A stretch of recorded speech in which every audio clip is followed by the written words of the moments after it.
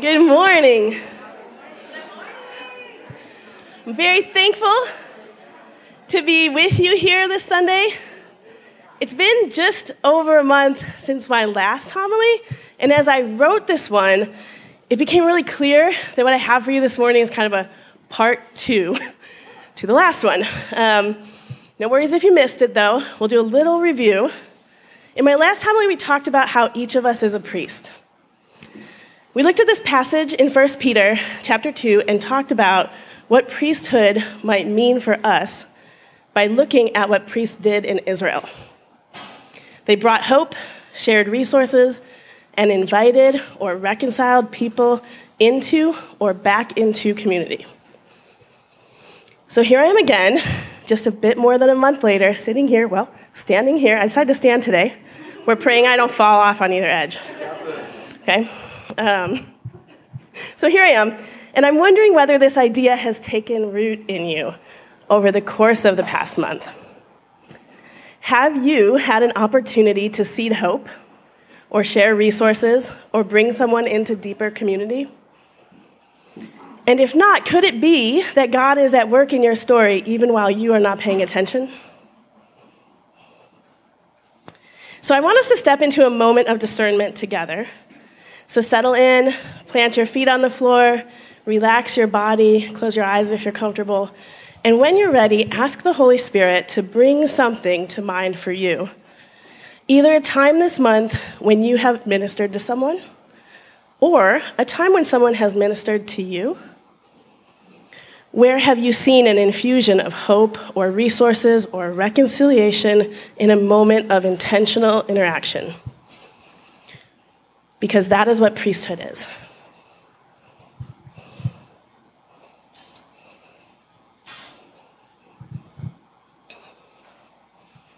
So here we are, a room full of priests. I know this is a paradigm that can take some time to shift into.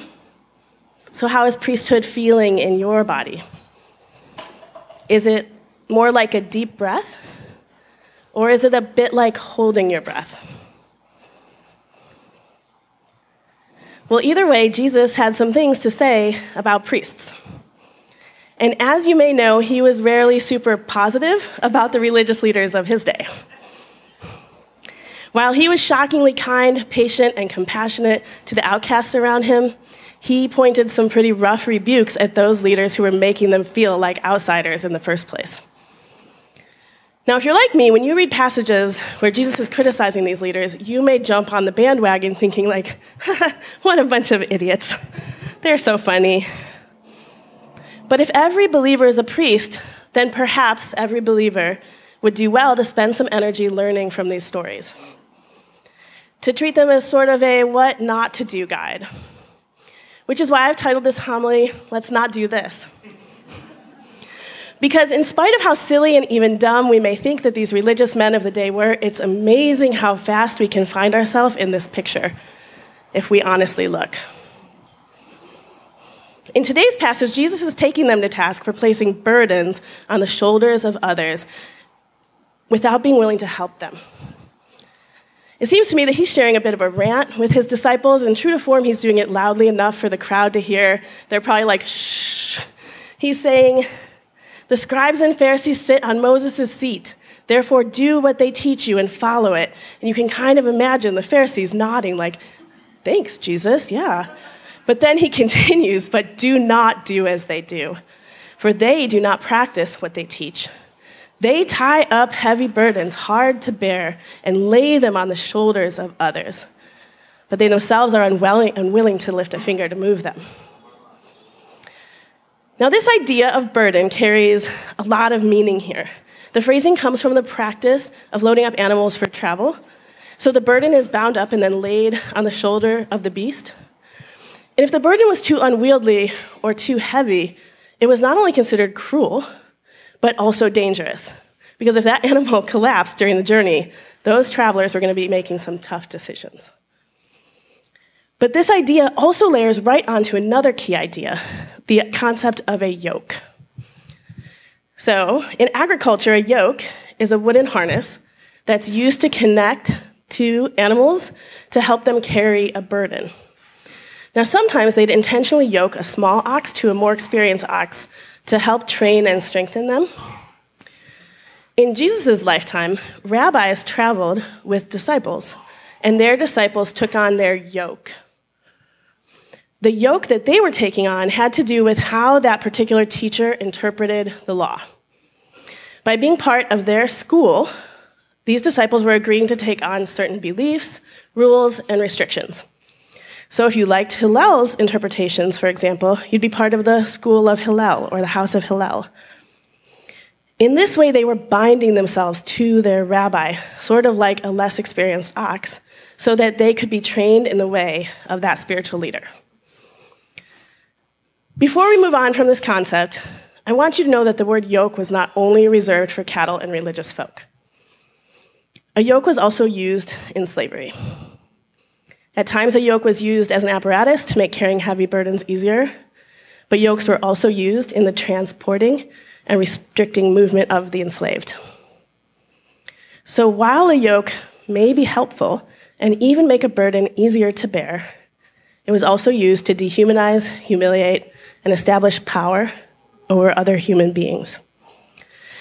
And while we rarely hear about this aspect of yoking in sermon settings, I think it's important to know that the crowd this day would have been aware of the inherent power dynamics of a yoke, and that the religious leaders sometimes used their influence in ways that stripped people of dignity and autonomy. So before we continue, I want to take a moment and consider this together. When you think about your story of faith, is there a season in which you felt especially burdened by the teachings and ideas around you? If the answer is yes, take note of what came up for you. And if your answer is no, well, that is fantastic. Love that for you. Now, if you've been wandering around church world for any length of time, you may also recognize these ideas about a religious yoke and burden from dozens of sermons around Jesus' statement that his yoke is easy and his burden is light. Jesus' statement that his burden is light, way back in chapter 11, is in direct contrast with the way religious leaders of the day were weighing down their followers, which Jesus is calling out here in chapter 23. But he is not saying that his way is not a yoke or a burden. In fact, over and over, he says, "You have heard it said this, but I say," and that is a signal that he is offering a new way of thinking about Scripture and how we practice faith in the world. He is offering to lead his own disciples in the way of Jesus, in the school of Jesus. But his way is a bit simpler, it's a bit lighter. When Jesus was pressed about what the most important commandment was, he answered with a lot of clarity. And his answer gives us a lens for discernment. This is the yoke that we've taken on. He answered, "You shall love the Lord your God with all your heart and with all your soul and with all your mind. This is the greatest and first commandment. And the second is like it, you shall love your neighbor as yourself. On these two commandments hang all the law and the prophets." So as we try to interpret and apply the rest of what Jesus said, the rest of Scripture, this is the lens that we can pass it through. This is the yoke that we have taken on. But though Jesus has offered us this lighter burden, the church has added to his teachings in much the same way that religious leaders were doing at the time of this story. In fact, the idea of Jewish rabbis and their schools is not unlike our idea of denominations. Theoretically, we are all working from the same book, more or less. But we have very different interpretations from church to church and denomination to denomination, right? I wish y'all could have been there when I was 15 and asked my grandfather, a Catholic deacon, if he had ever spoken in tongues. It was not a great conversation for me. There was sputtering. But it was a real question. I was curious. It's in there. And here's the thing. The hills that the church dies on are not necessarily strongly correlated with what the Bible prioritizes. Scripture is chock full of teachings against greed and pride and about caring well for the poor. And yet, somehow, the church is not generally known for being generous or humble or appreciating systematic care for the poor.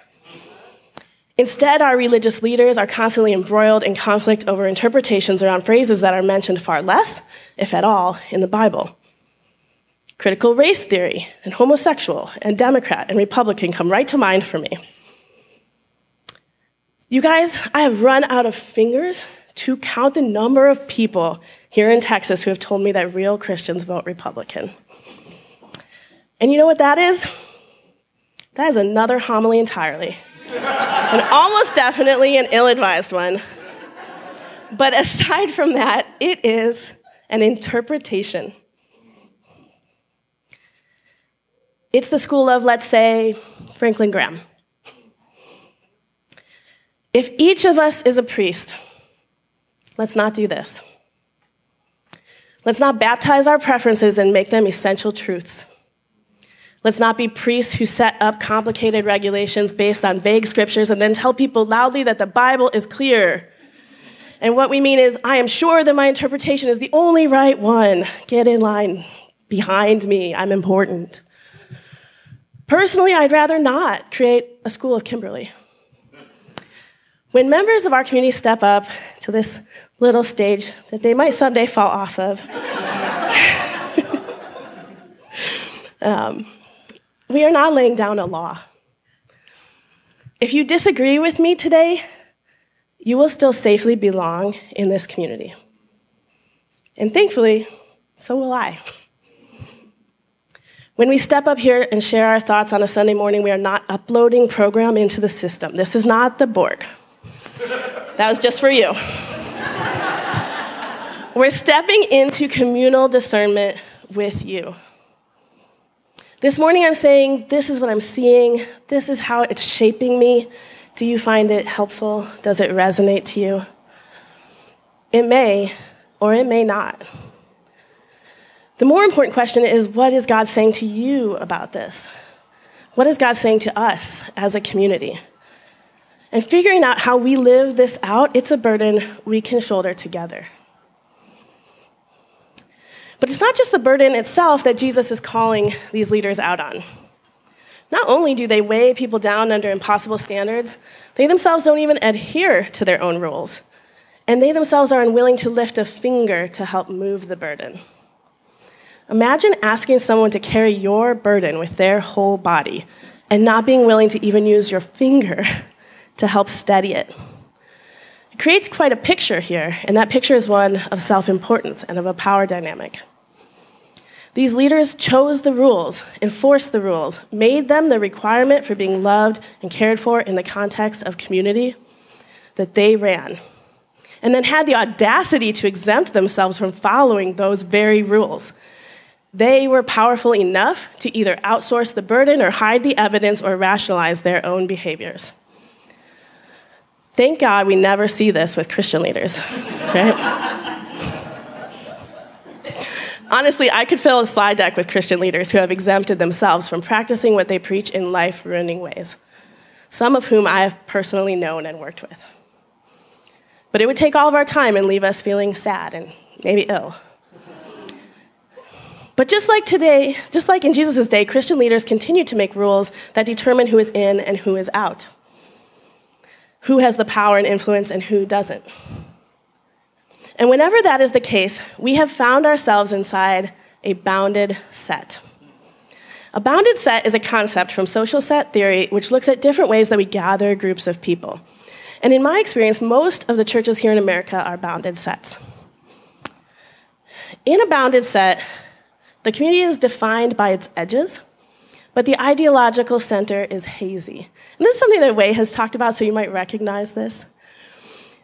You know who's in and out based on strict qualifying factors. Sometimes these are clearly communicated, as is the case in, say, like a fraternity or a branch of the army, or a branch of the military, like the army. There are contracts and pledges and dress codes in those instances.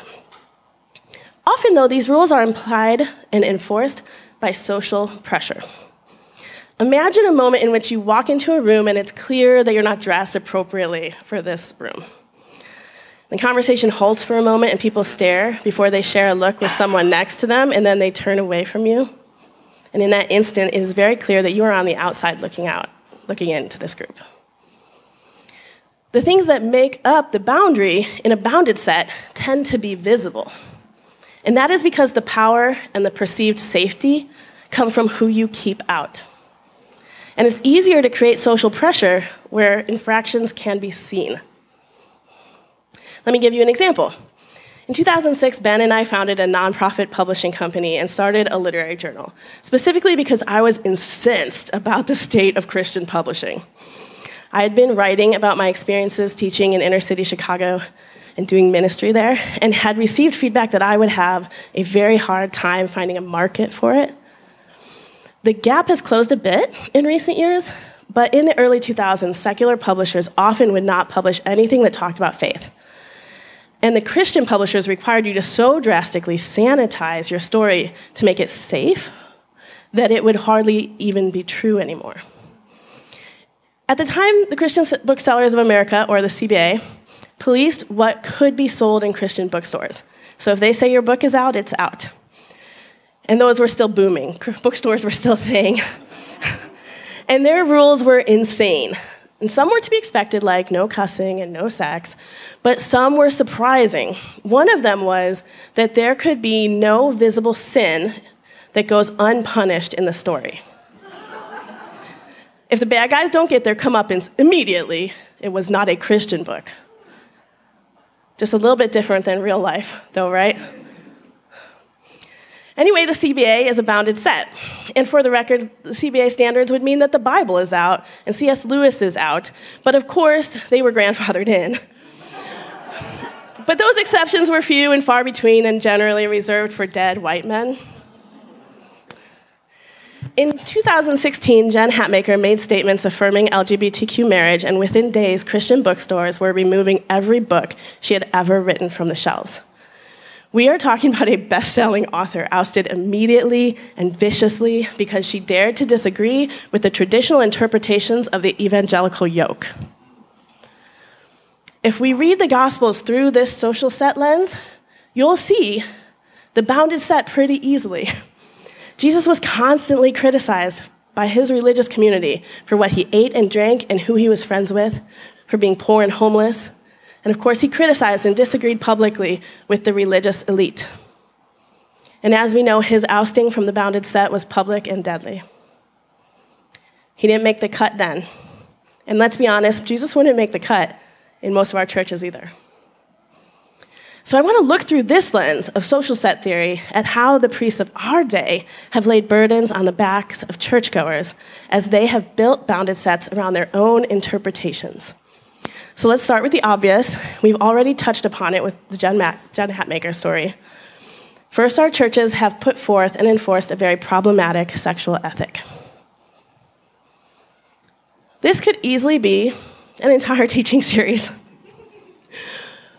But for today, I want you to know that almost all of the traditional sexual ethic that has been taught by American churches is based on interpretation, not scripture. Yes, there are clobber verses that are used to silence and cast out women, divorced individuals, and our LGBTQ brothers and sisters, but they rarely hold up when taken as part of the larger story of Scripture. And these rules have largely been used to shame, exclude, and scapegoat already marginalized communities while propping up the powerful. If we view these interpretations through the yoke of Jesus, then it's pretty clear that love for our neighbor is rarely at the center. In fact, they've caused such harm.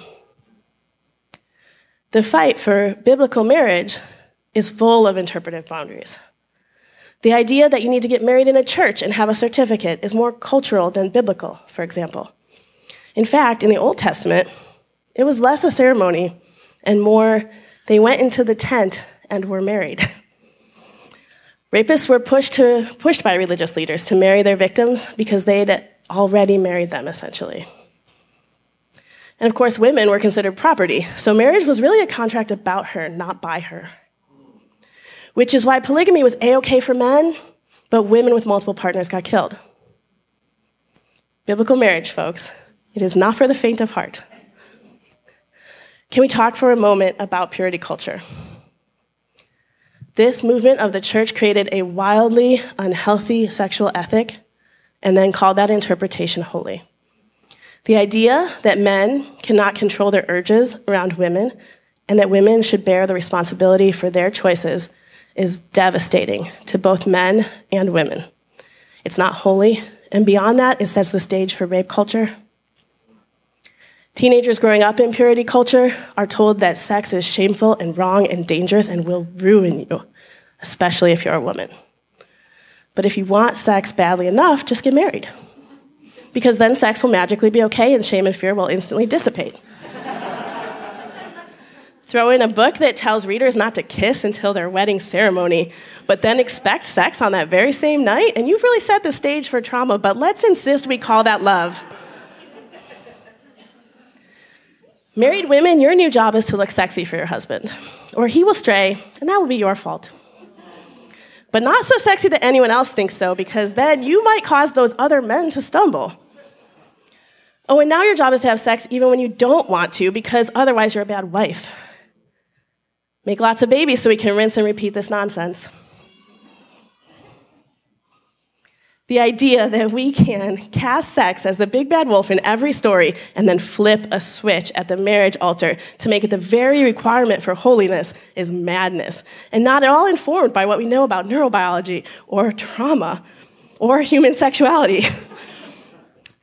But it's a great way to control people.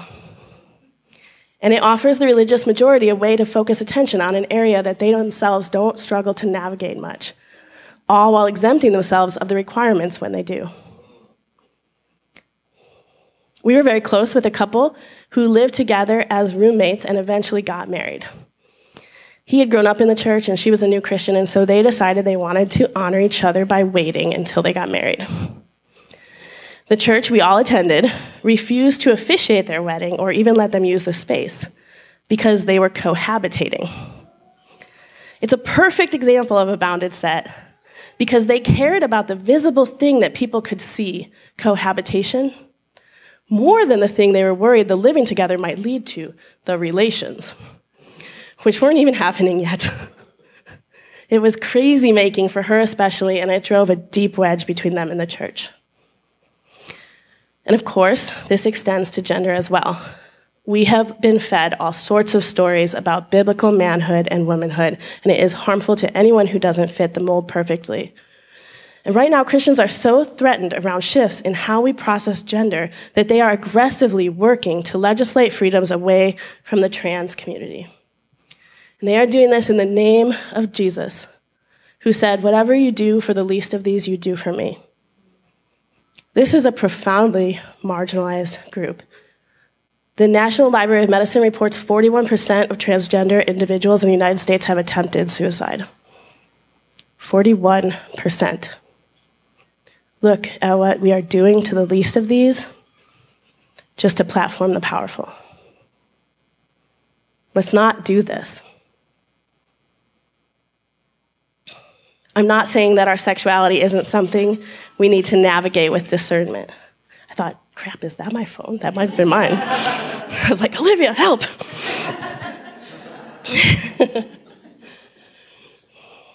There's something gorgeous and sacred in how we are designed by God, not just for procreation, but for connection via sexuality.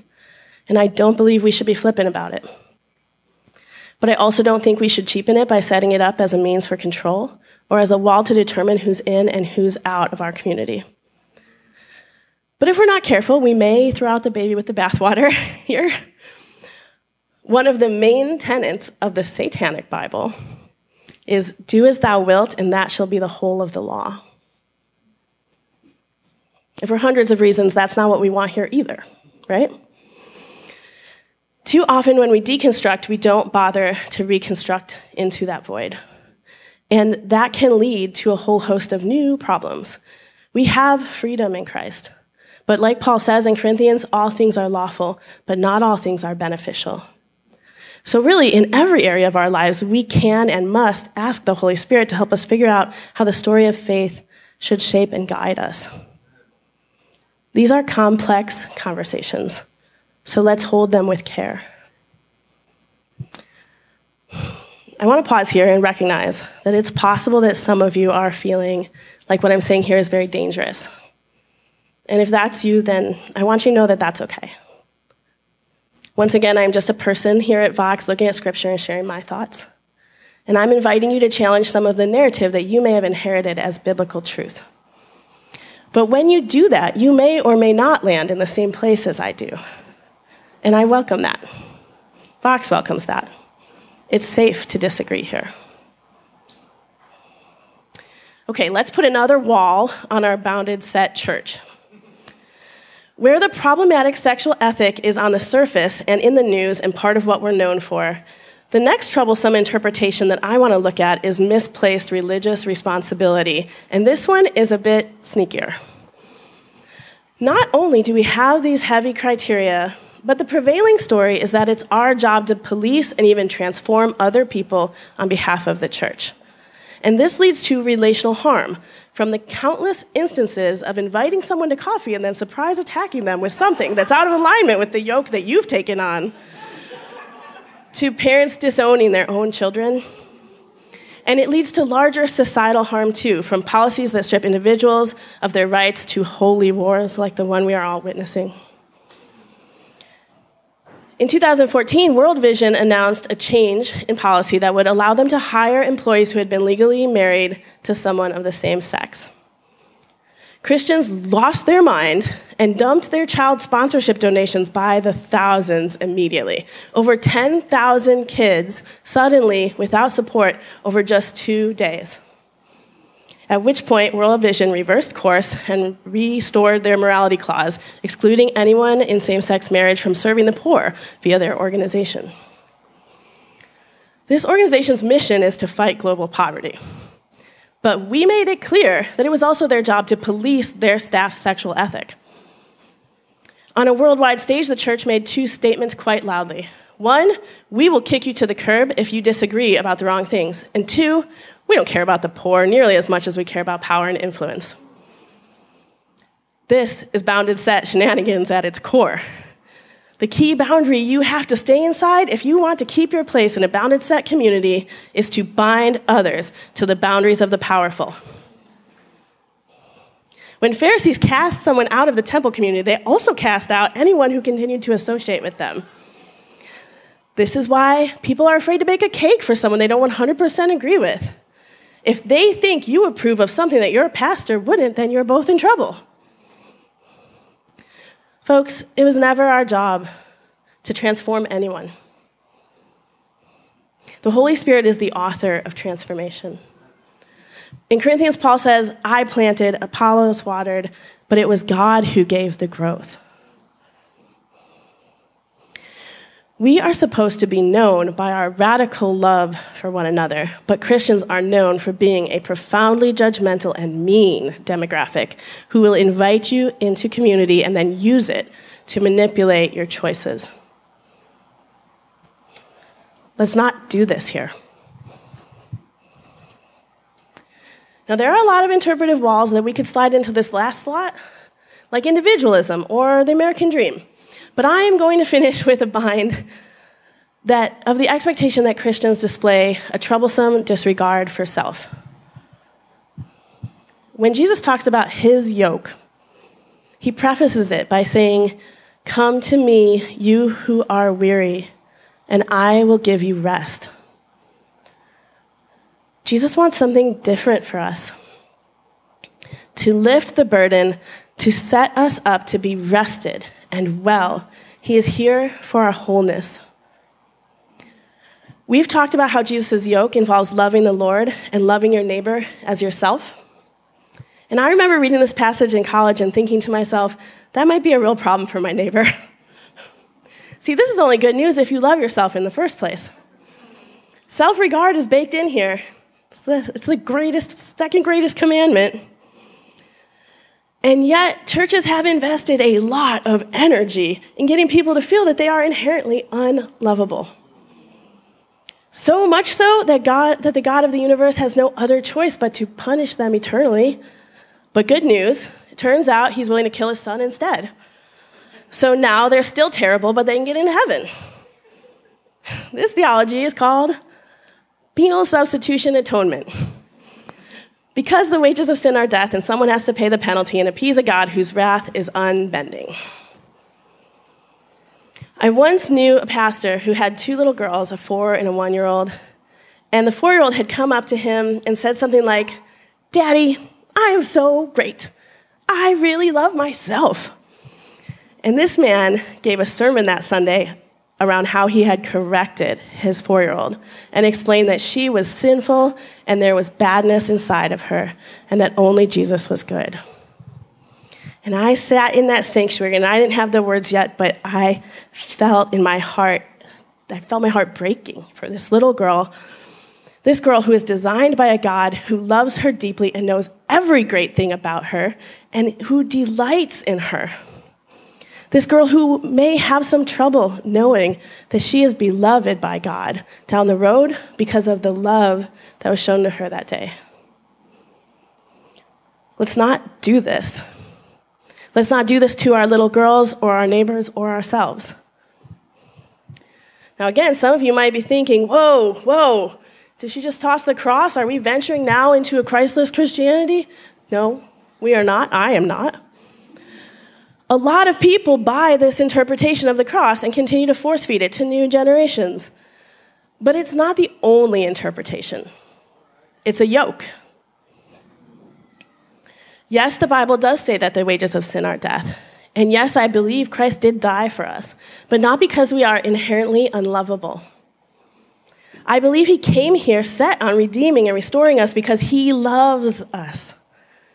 If we think of sin more like an infection and less like a crime, then what we need is a cure, not a punishment. And he had it. Some theologians call this medical atonement. And the story of a God who loves us so much that he's willing to do whatever it takes to save us is far more interesting, is far better news than one of a God who begrudgingly lets us into heaven even though we're terrible and unworthy. And if we can see this, we can see that we do deserve love and care, and it's not sinful to need care or to request care or to regard ourselves through the eyes of a God who is delighting in us right now, in this very moment, in this building. Come to me, he says, and I will give you rest.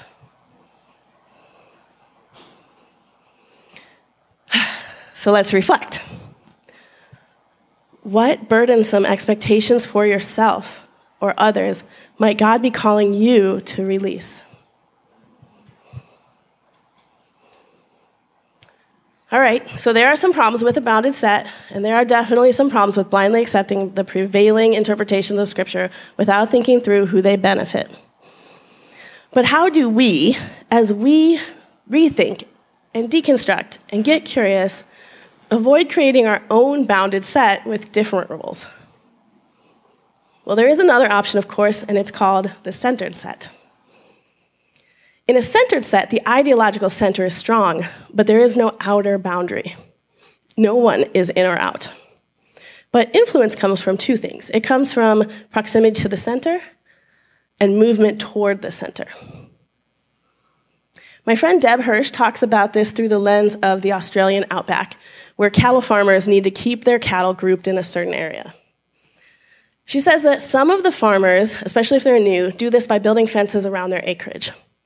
But these ranches are often quite large, and putting a strong fence around 10,000 acres is a bit of a challenge and very expensive. And it's constantly breaking in one way or the other. So the farmers who do this spend a lot of their energy maintaining the fence and very little of their energy taking care of the cattle.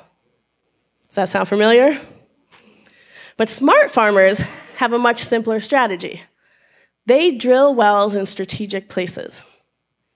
The Australian outback is a hot place without copious amounts of water. So if they create easy sources for water, the cows will stay near to the well. They may wander off for a bit, but eventually they'll get thirsty, so they'll come back. And that creates a predictable radius for that cattle to stay within, without any need for a fence. Do you remember that Jesus says that he is living water? When we trust Jesus to be the well in our community, then we can do a lot less policing of who is in and who is out, right? If Jesus really is good news, then even when we wander away, we will feel that distance and turn back towards the well in our own time. The Holy Spirit will serve as our GPS, nudging us back towards Jesus. When we operate this way, the questions that guide us shift. In a bounded set, we're asking, who do we need to attract and who do we need to keep out? How do we control people for their own good? Who is the right person, the one priest, to determine the rules that we will all live by? But in a centered set, we can ask some different questions. Do we really trust that Jesus is good?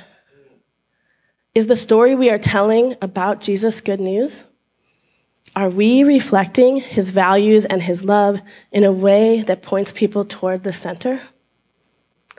Do I trust the Holy Spirit to help me discern and interpret how Scripture relates to my life? Am I willing to sift through ideas being discussed, even from the front of the church, to discern what I need to let go of and what I need to latch onto this morning? But sometimes people prefer a bounded set, because it's actually easier in some ways to live by and enforce rigid legalism, to outsource our thinking and discernment. It feels familiar to us if we grew up in church and we kind of know how to navigate those waters. The quick fix of putting on a mask before you walk into the doors of a church is often easier than letting the Holy Spirit transform us from within. But it's also kind of cheaper. And it rarely leads towards living water, toward redemption and renewal. Vox is in a stage of imagining and dreaming and rethinking how we make up the church together, how we as a priesthood will function here in East Austin. We've seen our share of bounded set priests. Let's not do that here. Let's imagine together what it looks like to be centered set priests.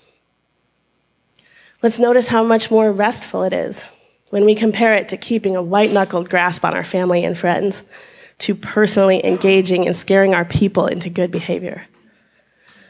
Let's relax into how much softer it is to let God be God and just point people his way. Do you trust the well? Because if the living water is the real deal, it will be enough. I don't have to lock someone in or threaten them with expulsion, because it's not my manipulation that's going to keep them here. It's the love at the center. That's the sustenance. That's the beating heart that keeps community alive. Let's pray. Jesus, be enough for us. Help us to live in your way and to do so as priests who tell a story of love and point people toward you. And Lord, we are weary. Help us to accept the rest that you offer. Amen.